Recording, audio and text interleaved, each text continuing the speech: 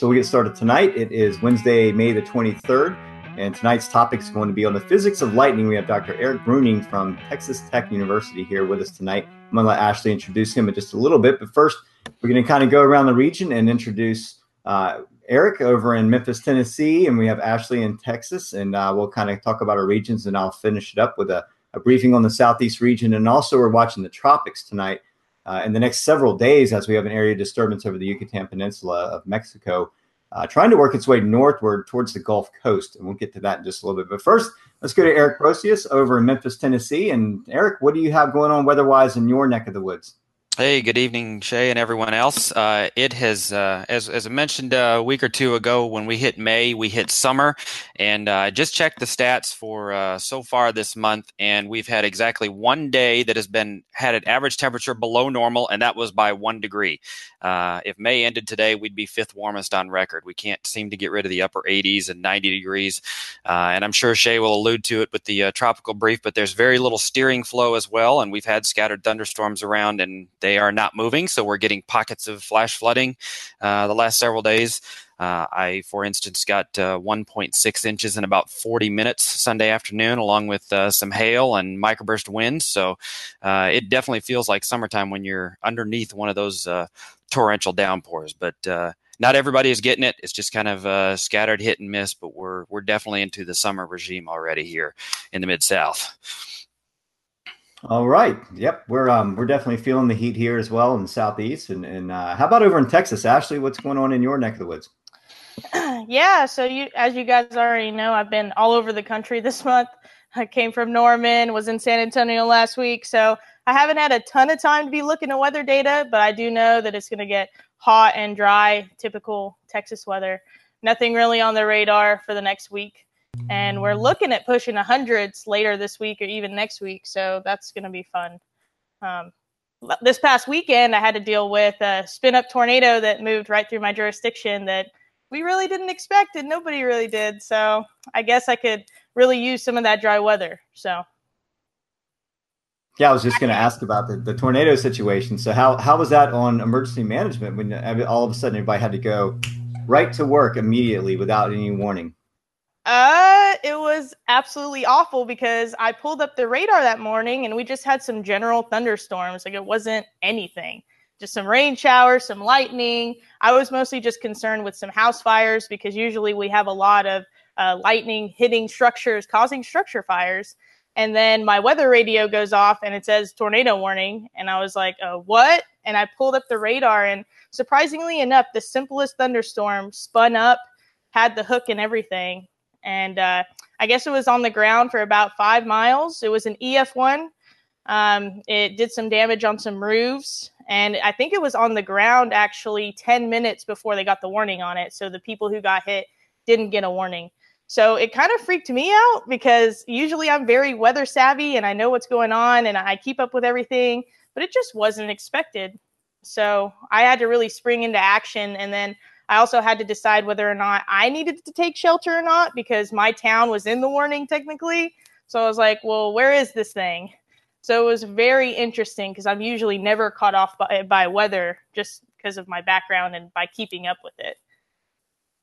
Right. Yeah. Sometimes those things have a way of creeping up on many of us, even here in the Southeast. Sometimes we'll get something really odd, like a little shortwave action off the ocean, and it just causes enough convection in the atmosphere that nothing catches in the models prior to it. And then next thing you know, you have thermals mixing with this very strange shortwave. And then all of a sudden you get this blow up of convection and some rotation and whoa, what happened? Yeah. So totally understand that. Yeah. And I was just going to add, it didn't help that it was 8:30 in the morning on a Sunday. So I don't think very many people were really ready for that. So. Right. Well, at least you got kind of a practice run. Hopefully you won't have any more of those anytime soon, and you have gained a little bit of experience from that event. Mm-hmm. So that's always good. How about James? I'm not sure if James is able to talk right now. He's on mute. If you can't, just give me I'm here very briefly. I don't know if you can hear the crying baby in the background, but that's why I keep disappearing on you. I was just going to ask about your update over in the Charlotte area. Yeah, let me give a brief look at the forecast. Just, a few passing showers. We had a nice rumble of thunder that actually parked over us here in South Charlotte, but across the two-state region right now, we do have some strong thunderstorms in part. Nothing severe, no warnings at the moment. As we're taking a look at our Carolina Weather Group radar, I was just taking a look at some of our cameras, Shay, to see if I could catch any storms on our camera network. No rain showing up, but a nice little sunset here at Wake Forest University outside Winston-Salem. So I wanted to pop that up and send it back down to you in Charleston. All right. Thank you very much for that, James. Much appreciated. I'm going to go ahead and share my screen and talk a little bit about the Southeast region. And, hold on. That's not the one I want to share. Let me try this one more time. Let me know when you can see this. Good to go? Okay. So, yeah, a little bit of radar. You can see there's an undulating front or a meandering front that is drooped across North Carolina and the Virginia border. This has been pretty problematic and pesky up in that area for the last several days. So finally, it's making a move to the south through the Outer Banks right now. And it's shifting up the wind directions, but pretty moderate winds up that way, where some of this evening jetting or nocturnal jetting is starting to crank up ahead of this front. Down around the south, the Bermuda High has been the dominant feature. And so we're seeing some storms flare up along the sea breeze front inland, some of these areas. And we have some more moisture moving into the area. And really what it's all about is this Bermuda High out here over the Atlantic Ocean. And so what we end up with is this southerly flow that comes up into the Southeast region, which has been keeping this moisture profile over us for several days since our storming, our Gulf moisture surged up last weekend, and it just hasn't left. And now we're watching the tropics. And what we have is an area of disturbance that has built up over in the western or northwestern Caribbean Sea. It's just off the Yucatan Peninsula. It looked like it was right over on the imagery earlier, and it might be, but the National Hurricane Center is now giving this area a 10% chance the next 48 hours and 70% chance the next 5 days. They feel that it is likely that it will develop into either a subtropical storm or a tropical storm before possibly making landfall along the Gulf Coast, maybe near Louisiana, anywhere from between Louisiana and Florida. So this area right here, you shouldn't really pay attention to the direct line down the middle. And we always have to leave some room for error in margin of error in the modeling and the guidance for where the system may go. So don't pinpoint this storm to make landfall in any one of these spots. We have to be very patient and wait to see once it's over waters and develops, we get a better idea. This is what it looked like earlier, very disorganized still. We see an area of rotation over the Yucatan Peninsula. The area is just off the coast, actually, underneath all of this convection. And we do see a lot of convection flaring up around what's trying to gather an organized center of low pressure at the surface, except there's a lot of upper shear going on right now. And you can see those cloud tops blowing from west to east. It's limiting vertical stacking and not allowing any of this deeper convection to aggregate around the core. And plus, being over land, it's not going to be able to organize. So once it moves to the north over the warmer waters of the Gulf of Mexico, then we should see a little bit more progressive development, but it's not going to be anytime the next day or so, 10%, very low.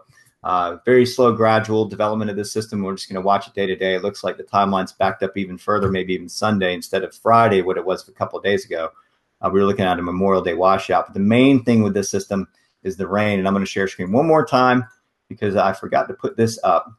The primary threat for this system is going to be rain. And actually, I need to go back and get the quantitative precipitation forecast up because I deleted that off the menu. But there you go. So this is the primary threat is heavy rains. And a lot of these areas along Florida and up along the Gulf Coast and even parts of Georgia into Atlanta have had quite a bit of rain, oversaturation for some areas. And so here we go with another 4 to 7 inches of rain piling up on top of that. And we're talking some significant flooding. And it also looks like the system, once it does come onto land at some point, we think it will come onto land. It may not move for several more days after that. So this looks like it could be a prolonged rainmaker with a train of moisture just surging up into the southeast region, mostly on the eastern side of the system. Looks like the western side might be a little bit drier. So, we'll just have to kind of wait and see what happens. Be patient. No reason to panic or anything. If you're on the Gulf Coast, we just need to watch and see what the tropical outlook is for it. And go with the guidance of NHC. Right now, 70% next 5 days. So that's what we're watching. And with that, I'm going to turn this over to Ashley to introduce our guest for tonight, Dr. Eric Bruning. And he's going to give us presentation on lightning. Go ahead, Ashley. Yeah, so I had the pleasure of meeting Dr. Bruning. I think it was 2011. He taught my very first atmospheric science class, the introduction one. And he was a great teacher, very enthusiastic. I learned a lot. We definitely went over lightning, thunderstorms, tornadoes, you name it. He's been at Texas Tech the whole time that I was there and much longer. And he specializes in lightning and has an extreme passion for coding in Python, which at the time I hated. But I'm so excited to have him on the show and introduce Dr. Eric Bruning. How are you doing tonight?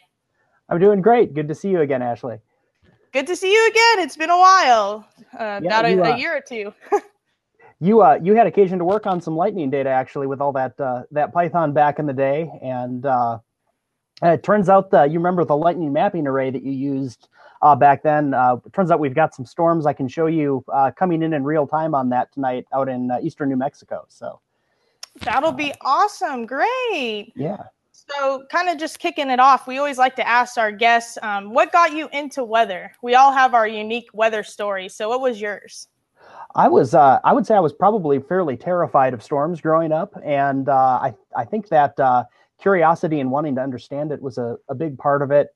I also always really enjoyed, maps and computers, and found myself watching a lot of the Weather Channel towards the end of high school, and realized I think this could all kind of fit together. And so that kind of set me on the course. Cool. Could you kind of give us a glimpse into where you got your schooling, colleges, what you studied?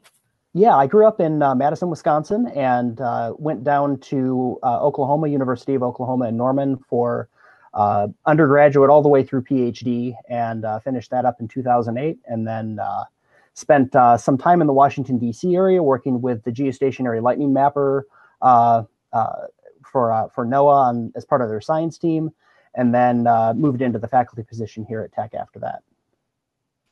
Yeah, so were you always interested in studying lightning, or was there kind of a moment during your academic career that you wanted to take that path? Yeah, that was really a happy accident. I heard about a job opening in group at the National Severe Storms Laboratory, Dave Rust and Don McGorman, and they brought me on in the fall of my freshman year, and I got to degrease some motors for this instrument that we were going to fly into thunderstorms to measure electric fields, and really got hooked on field research and observations, and it was a great group to work with, and so just stuck with that from there. Definitely. Another thing I forgot about, you've done a ton of field work. Could you kind of explain some of the different projects you've done, your role in it, and then maybe how technology has changed from the years of early field work to now? Yeah, I've been involved in, like I mentioned, since early undergraduate all the way through graduate school. That research group flew very large, like 20-foot long weather balloons, and tried to hit the updrafts of thunderstorms with those to measure the electric field. So a sort of modern day Ben Franklin trick. And that first field campaign that I worked there was in Northwest Kansas in Goodland. It was a field program called STEPS. And that was the first field program that documented that with some certainty that there's thunderstorms that have an electrical structure that's flipped over from what you would normally expect to see in a cloud. And so there was an instrument that was used in that field campaign called a lightning mapping array, which I mentioned earlier. And that instrument was used for the first time in that field program, and has really opened our eyes to a lot of things that are going on in the storm, and is instead of just seeing that single strike to ground that you might be familiar with on the news, you're really looking at how lightning fills the volume of the cloud. And so that allows us to relate things to the meteorology a whole lot better as well. Definitely. Have you done any other field work? I thought that you have been doing that the past couple of years, right? Yeah, I had we ran a field program locally here as well. We installed our own lightning mapping array shortly after I got here, and then got some support from the National Science Foundation to take the 2 Texas Tech K-band mobile radars out into the field and study how the turbulent motions in the clouds are organizing charge in thunderstorms. And so that was a real storm chase type experience, except that we were after really any kind of thunderstorm, even the more boring ones. How sensitive was that lightning array, that mapper array? I know that there's been lots of arrays at ground level that pick up all kinds of feedback from different areas, power surges. I mean, you could have a transformer blow and it registers. I mean, tell us a little bit about that kind of instrumentation that was used prior to the new lightning mapper from GOES per se. Right. Yeah. So the original technology that was developed back roughly around the 80s were the ground strike networks, and a lot of the lightning detection systems early on used spherics, which are the sorts of things that you hear on AM radio when it crackles. There's that radio signal is picked up by a network of stations that are located in different places, and those are used to triangulate back to where the lightning happened. So the easiest thing to detect is those first, what we did with those first networks, which was the ground strikes, because a lot of charges moved around in those, and so that makes a big signal. And then as technology's gotten better and faster, we've gone to this lightning mapping array, which is able to actually detect the stepped leader processes in the cloud. So that's the development of the branched channels themselves that the bigger current flows happen along. And so that's what really opened up the sort of next frontier. And then that leads to the geostationary lightning mapper, which is an optical sensor that actually looks for the flickering of light from lightning from geostationary orbit. Very cool. So a couple months ago, we actually had the chance to interview Sam Berkseth. Yeah, who was one of your students, and she was talking about how she's been doing really cool weather and art stuff. And I wanted to ask you, because I'm pretty sure you got a grant to do a study on lightning or something with art. Could you explain that and the uniqueness of that project? Yeah, that's right. That same grant that supported the field work with the radars had an outreach component tied to it, where we worked with an artist here at Texas Tech who painted, so as a painter by training, and painted both lightning, sort of abstract versions of lightning, as well as abstract versions of clouds with sort of different degrees of abstraction. So she had some things where you could tell it was like a supercell with mammatus, but sort of simplified and kind of captured the essence of it. And then that went all the way to like fully abstract stuff where it was more just sort of the experience of being there in the storm. So we had an exhibit here at Texas Tech last fall that lasted about 3 months. That was kind of took over a full gallery, and we mixed the art together with the science in that. Sam was a great person to have on board with that, because her artistic inclination was great in helping prepare that exhibit, and she could translate between the science and the art really well. Yeah, definitely. How did you guys come up with that idea? Well, I had a sort of wacky idea that with these lightning mapping arrays, you can see the shape of the channel. So I was thinking, well, maybe we could take these flashes and 3D print them and hang them in a gallery and sort of see how a supercell looks and how that lightning fills the volume of space. I kind of pitched that idea to the art department, and no one really took me up on it. But the chair at the time was the person I wound up working with, and we. She met up with me and was like, I still want to hear what you kind of have in mind. And we hit it off talking about, about the data I was working with, showed her some examples, and realized we had some common language about texture and energy, and realized that she might be able to capture some of those things that I have, scientists might have a harder time capturing usually. Well, I think that's so important, especially when we were talking to Sam about the more we can take science and mold it with other topics, the more we can get it out to the public and explain it and get people inspired or prepared to take that kind of information on. It really opens the door to different kinds of people to our field, which I think is really important, especially too when we're going to be doing outreach and things like that involve safety. So I'm really excited. I hope to see more projects like that in the future that we can kind of use and channel, especially in my field, because one of my biggest issues is trying to find a way to get people excited about preparedness and safety, because a lot of times people are just like kind of not complacent, but it's not exciting to them. So I was really excited about the art thing. That's great. Yeah, absolutely. It was a delight to work on something that, I think stretched both of us professionally, and also gave the public something that they could relate to, that says, like, the things your eyes are seeing are the things that the scientists are responding to as well. And even though we have all this technical language to be careful about how we're talking about it, the things you're still seeing out there when you're looking at a storm are relevant to all of us, no matter the level. Yeah, definitely. So now that we've kind of warmed you up a little bit with some of the basic research questions, we're going to go ahead and get into some of the things you're more specialized in. Could you give us kind of just a basic of how lightning works and the formation of it, and then we'll kind of go from there? Yeah, sure. I think I'll share my screen at this point, and I've got some slides here that kind of walk through some of the basics of where charge comes from in storms and how that leads to lightning. Perfect. All right, let's go over here. You're good to go. We can see your screen. All right, great. So we had it there. Hold on. It was there, and then it's not. Not there anymore. Try one more time. All righty. Let's go back over here. That working now? That's it. All right. Still visible? Oh, it was. I'm not sure what you're losing it when you go full screen, I think, there. Okay, we'll just stay out of full screen then. Keep us going. I think that's when we lost it. All right.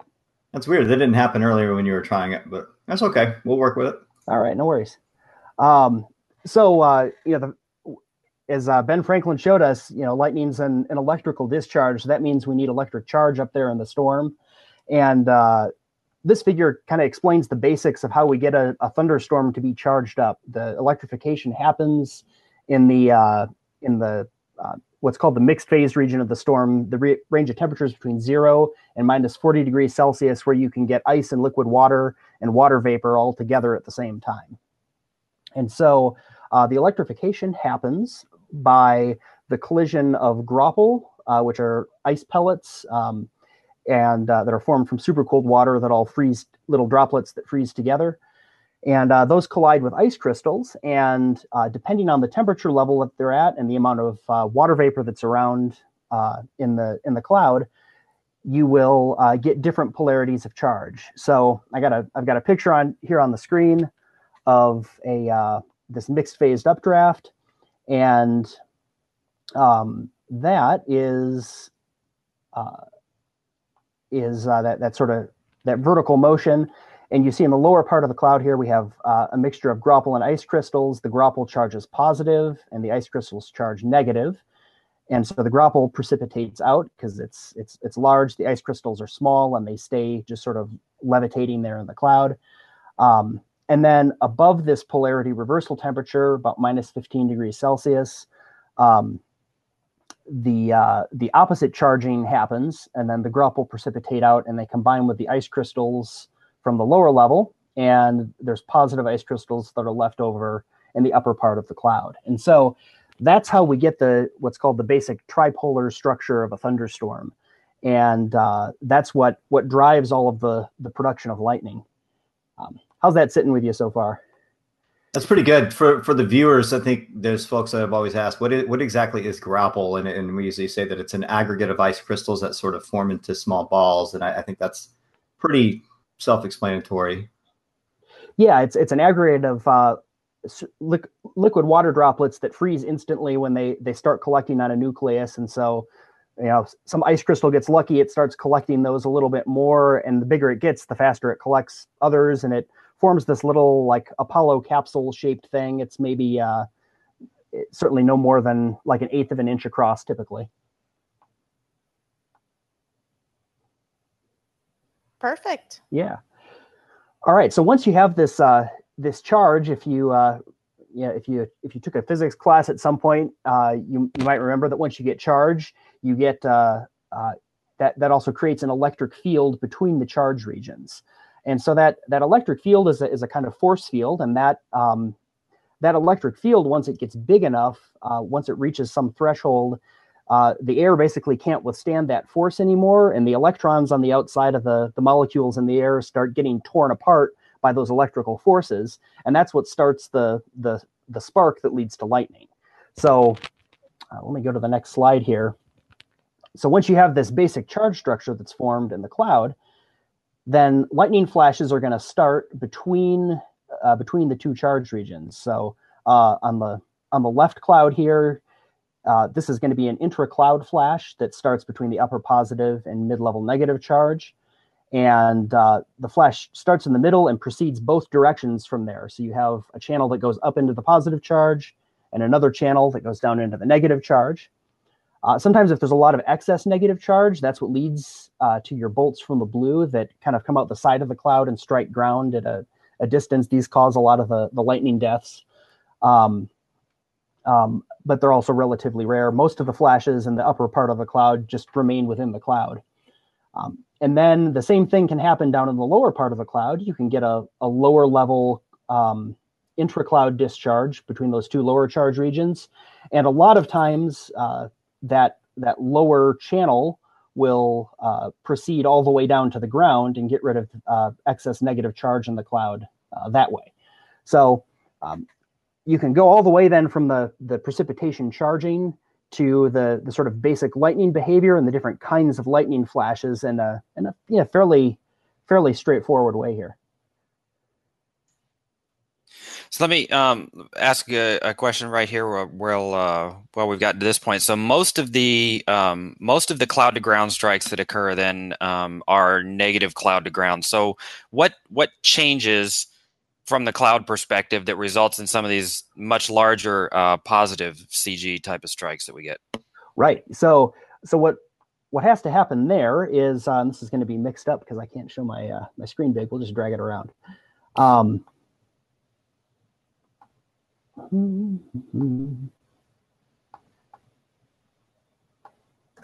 Whoops.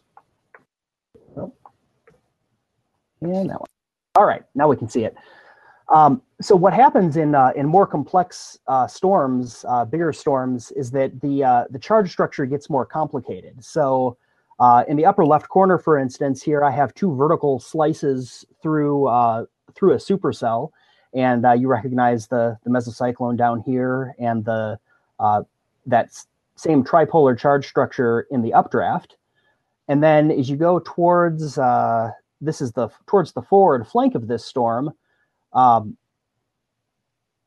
negative ice crystals remain aloft here. There's some additional charge separation that happens off to the side of the updraft.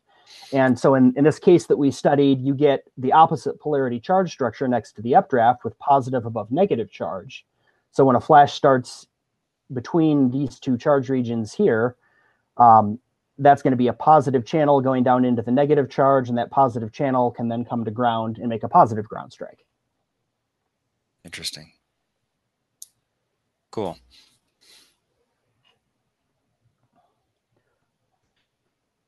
Yeah, that's very cool. I remember looking at that diagram now. I'm getting flashbacks. Yeah, reading all those papers. Great. And then in the bottom figure here, this is a conceptual model of the charge structure in a mesoscale convective system. So a leading line of convection and then a big trailing stratiform precipitation region. And these big stratiform regions are what tend to make a lot of the really, really big positive CGs that are also frequently the ones that are going to cause sprites, which we probably should talk about here a little bit too. Yeah, definitely. I was going to say, I actually don't know hardly anything about sprites or any of those other rarer lightning phenomena. So if you could go into that and cover some of that, and then tell the viewers too, what is a sprite? Because people are probably thinking it's what you drink out of a can. Yeah, right. They're zesty in their own way, I guess. But yeah, let's see. I don't have a picture of a sprite handy to pull up. Do any of you have one? I do. I'm going to pull it up right now for us. Yeah. Okay, so there it is. That's a great example. So that sprite that you see there is actually happening about 50 to 100 kilometers altitude in the atmosphere, way up above the top of the thunderstorm. So this picture was probably taken from a high altitude and at some distance from a storm that was happening, maybe hundreds of miles away. And what happened is that maybe there was that that one of those big positive ground strikes in the stratiform region of a squall line, that moves a whole lot of charge around all at once. And again, thinking back to your physics class, when you move a lot of charge around, it changes the electric field in response. Well, because the air is less dense as you go up in the atmosphere, there's less.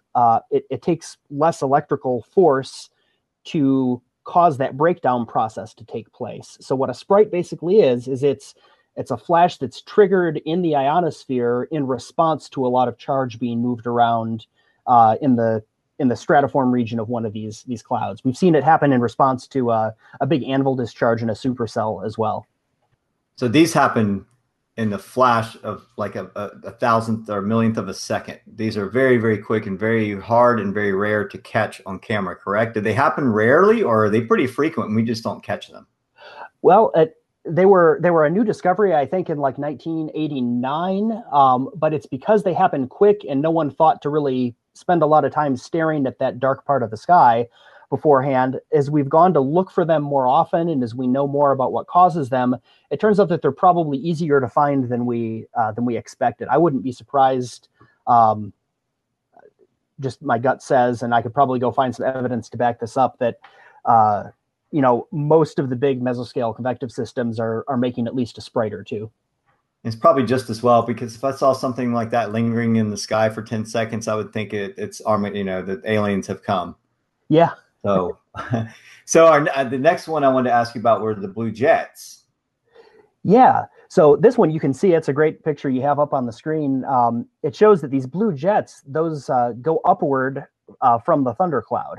And so a blue jet is sort of a positive CG to the ionosphere. It's a positive channel that's coming out the top of the cloud and then makes a leap all the way up to 100 kilometers altitude to connect to the ionosphere. So it happens in rare circumstances when there's a lot of excess positive charge in the cloud in the upper part that then needs to escape somewhere, and the storm can't quite deal with it any other way. So that interacts with the plasma of the ionosphere, correct? Yeah, that's right. So the ionosphere is a plasma, and that makes it conductive, just like the surface of the Earth is also relatively conductive compared to the atmosphere. And so those are two places that you can dump a lot of charge to if you need to. To give it some perspective, I don't know if I can get a bigger picture of this. Let me see if I can find something a little bit larger. There we go. I don't want to use too much, but yeah. So we have a giant blue jet. We have halos, sprites. We have all kinds of new names popping up, and this is starting to become more and more of a science to be studied, correct? I mean, is there a lot of research going into this? Yeah, that's right. So anytime a scientist encounters something that's new and unexplained, immediately a bunch of scientists get curious and hop on the project. So there's lots of effort going into this. Those gigantic jets are a good thing to pair up with the blue jet. The gigantic jets are negative CGs to the ionosphere, or negative bolts to the ionosphere instead of to the ground. Those are same sort of explanation as for the blue jet, just a different polarity. So that leads to the next question. What causes these? So it comes from there being an excess of charge in the cloud. And so a lot of times when there's an excess of charge in the cloud, that'll lead to a ground strike. If you get a particularly but there's certain situations where you get that excess charge configured in a way that the direction the channel steps doesn't come out the side of the cloud and towards the ground, but instead starts proceeding upward. And that has to do with the arrangement of the electrical forces in the cloud and how that then proceeds. So are there any tie-ins to when we're observing these types of the jets and sprites to the severity of the storm itself, or does it not necessarily indicate that you're going to be getting surface-based severe weather out of it? No, these I wouldn't think would be a very good indicator of surface severe weather. Some of them do happen with severe storms, but for instance, the red sprites coming out of the stratiform region of the mesoscale convective system, the condition is that it just needs to have a lot of charge, and that might have been built up hours before, back when the storm previously was severe. So not of much use for for a nowcasting kind of thing. For folks doing like the Air Force or let's say NASA's flying something through the upper atmosphere, it's definitely of interest to them, so they don't fly over one of these locations where a discharge like that is likely to take place. I have another question. It's another type of lightning, but it's not as cool as a Sprite, I guess. But I used to buy those picture books when I was a little kid on weather, because I loved weather, like in second grade. And I had a lightning one, and they had a picture in it and talked about ball lightning. So I'm actually not very, what's the word? I don't know how that actually works. Do you know? And could you explain what ball lightning is and if you've ever seen it? No, that's one of the real mysteries in the in the field right now. Actually, is that we've got this ball lightning that we've seen enough examples of that we know it's a thing that really happens. There's observations all the way back through antiquity of this kind of thing, but we don't have any good way to collect data on it because they're so rare, and it's probably some sort of stable plasma that gets rolling around, and obviously it seems to live for long enough for people to be able to watch it move. But beyond that, we don't have a real good handle on it. I don't know if this is a legit picture of ball lightning, but I've certainly heard of it as well, and defined as a ball of plasma that just doesn't. It's an elusive topic you don't hear too much about, but is that a legitimate picture, or are there any legitimate pictures of real ball lightning? I'm not aware of any. This one's new to me. It would.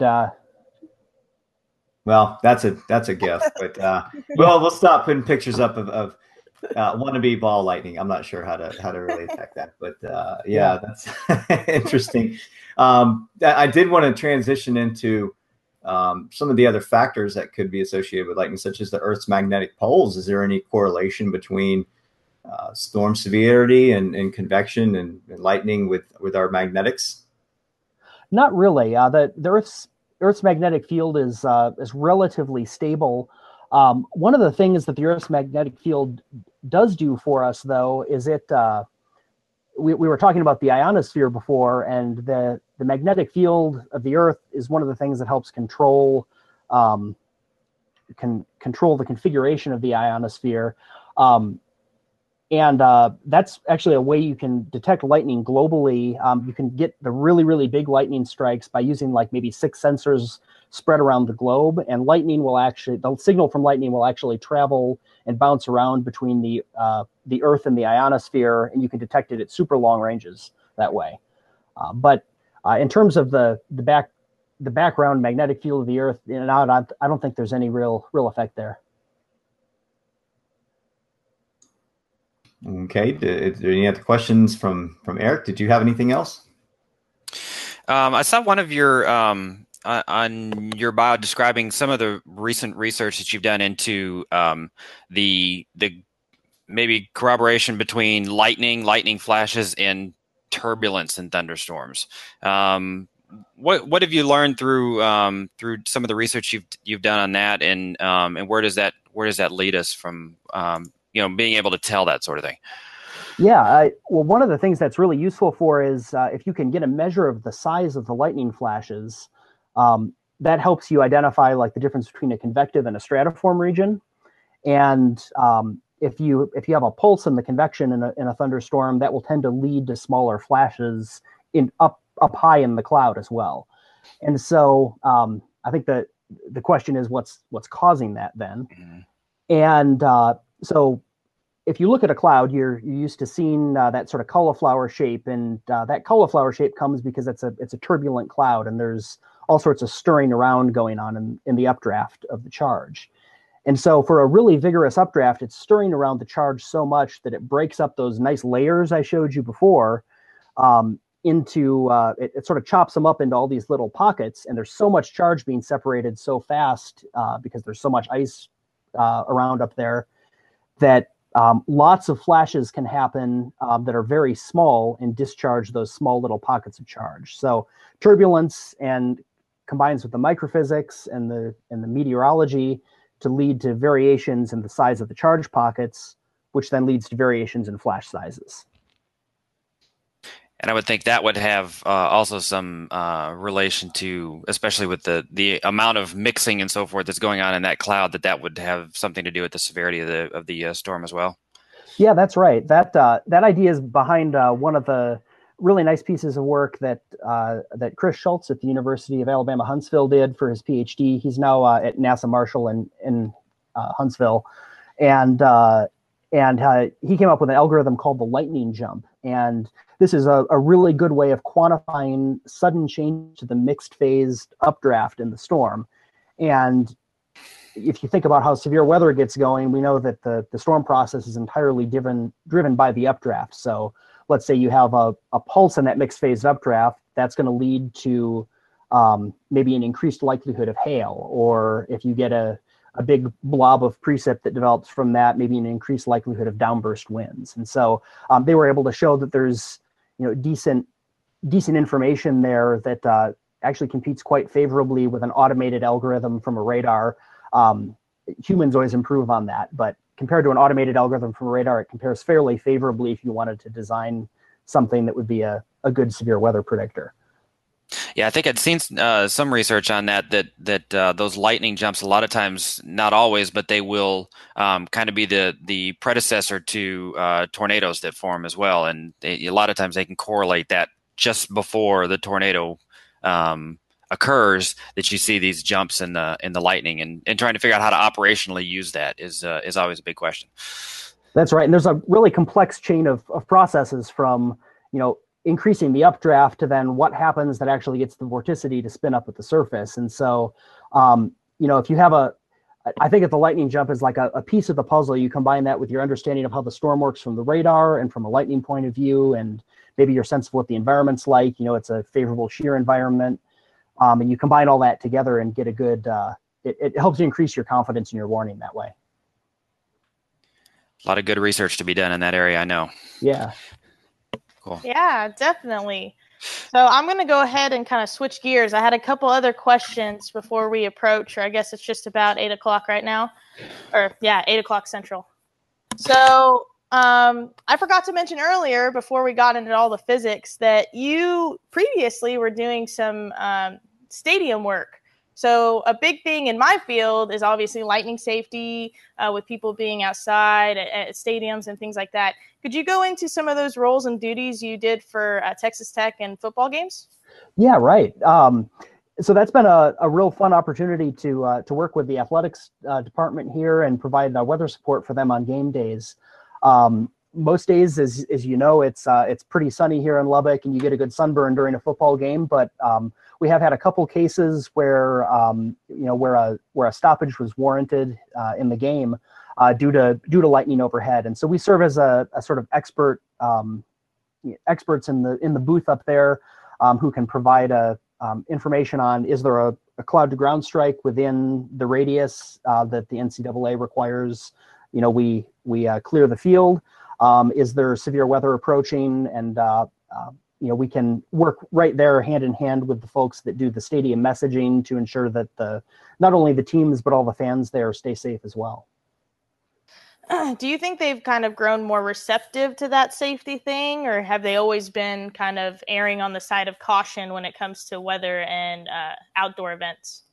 I think if you look around nationally, there's I think a growing awareness of this. Some sports more than others, and I think one of the real challenges is that you're typically in a TV broadcast situation.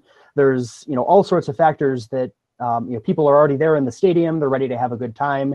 There's a lot of pressures that say don't disrupt this good thing that we've got going on here. And so it's a thing where, smart policy and, empowering the emergency managers and the meteorology experts to say, no, you're in a dangerous situation might, I think it's really important in providing lead time to ensure people are staying safe.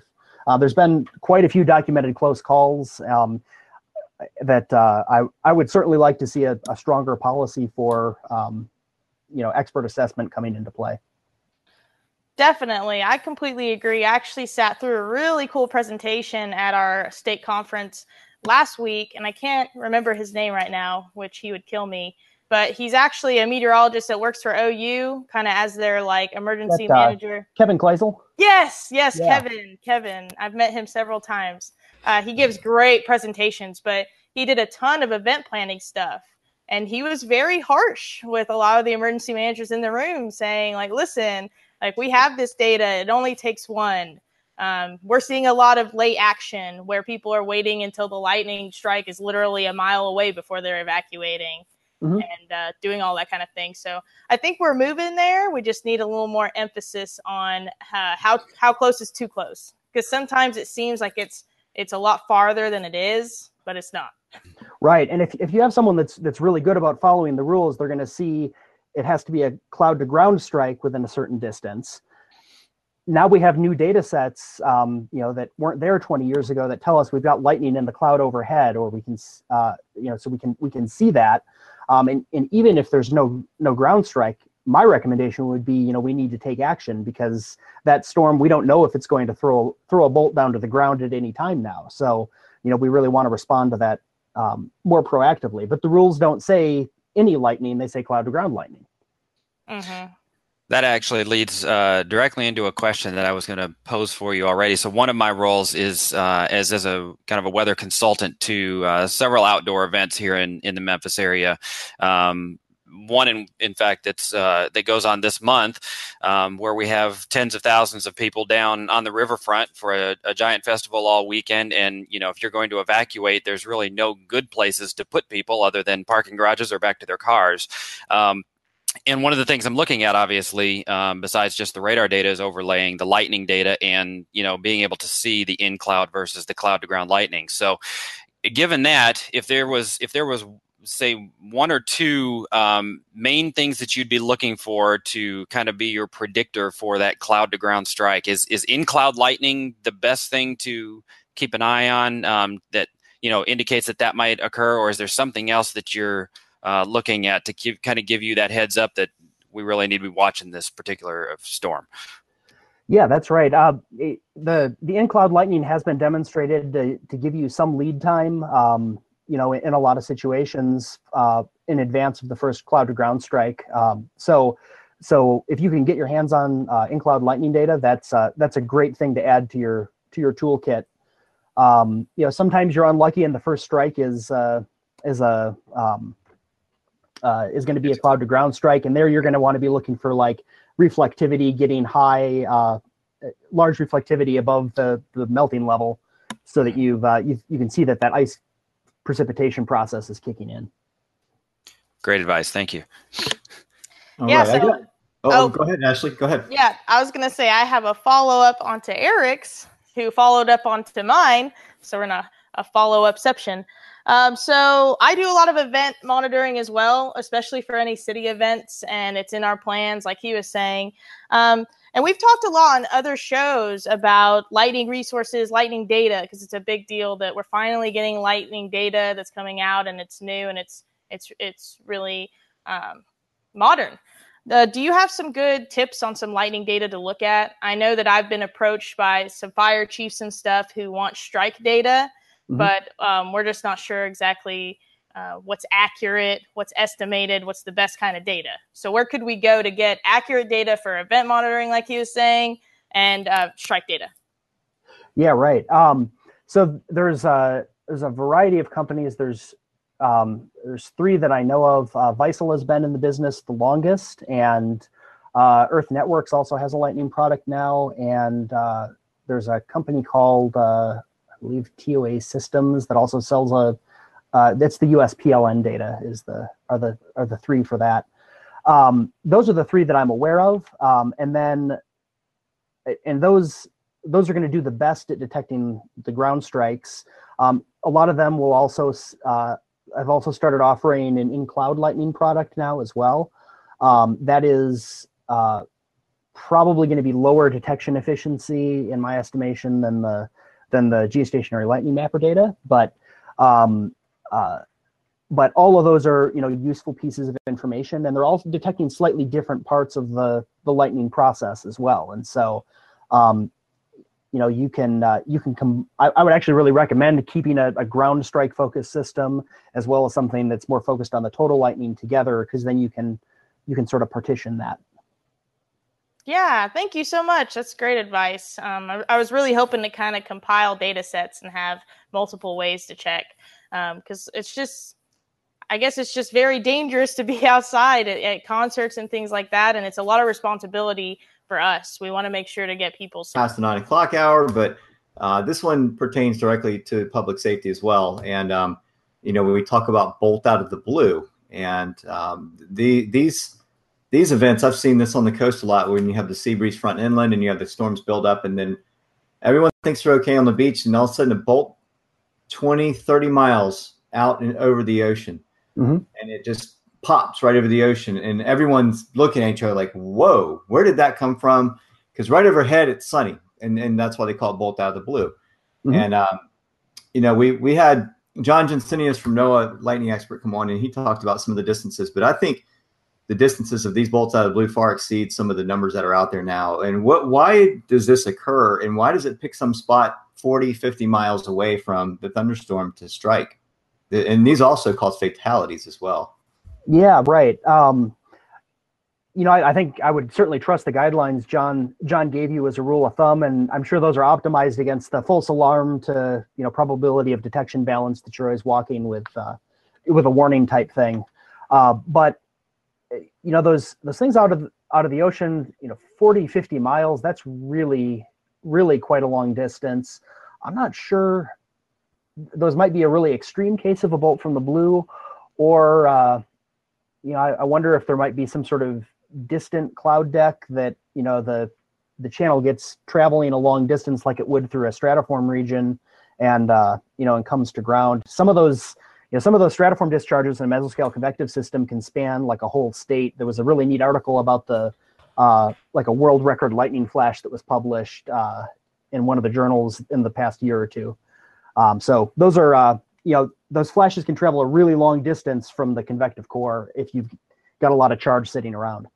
Right. Yeah, I was talking about from where the cloud is inland to the ocean, so it may not be 40. I think I calculated on Radar Scope Pro one day. It was like 38 miles or something, and it was like, whoa, just from where the flash happened to where the closest thunderhead was. So just something for the public, for viewers here to be on the guard for, just because the storm isn't right over your head or within eye distance in one corner of the sky doesn't mean you still can't get hit by lightning from a distant storm. I think that's going to wrap it up for the questions from the panelists, and we certainly appreciated you coming on. Would you like to tell our viewers how we can find you and your information? Do you have a Twitter account or Facebook account? Anybody that or any way for folks to follow you? Yeah, absolutely. I'm Deeply Cloudy on Twitter, and you can find my ordinary faculty type bio page at the Texas Tech Atmospheric Science Group website. If you Google Eric Bruning Texas Tech, I'm sure you'll get the right link that way. So those are probably the two best ways to find me, I'd say. Okay, so yeah, this would be your Twitter account then. I was looking for you earlier, and so this is it for the Twitter, and so we'll be able to see a lot of information that you're posting about lightning there, which is fantastic because we can keep up with your studies and your research. So absolutely. Thank you very much for coming on. I think we're gonna skip tweet of the week because we are past the 9 o'clock hour tonight, and we'll go right to our show lineup for the next few weeks. I know next week we are empty. We don't have anything really on tap. And let me see if I can find. I had it up earlier. Let's see here. Yes. So, going for next week, we're wide open. So if any of the viewers out there have any ideas for guests for next week, we'll always be on the hunt. We'll come up with somebody, but any ideas that you have, you want to convey to us, feel free to let us know through our various social media channels.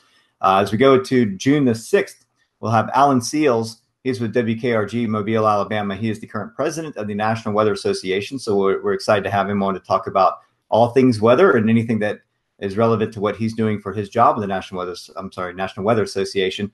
And so we'll go from there. On June the 13th, we talk about earthquakes with Kenneth Hudnut of USGS, and he's out of San Francisco. So his study is going to be specifically about the San Francisco area and the San Andreas Fault, with some of the activity going on over on the West Coast and how it relates to the East Coast. We'll get to some of that, not too much, but we'll ask him a few questions.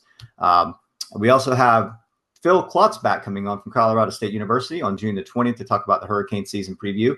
We'll be into the hurricane season at that point, which starts June the 1st, but it's great to have someone of his caliber to come on our show to discuss the tropics as we head into what seems to be sort of an unknown hurricane season ahead. We're thinking average.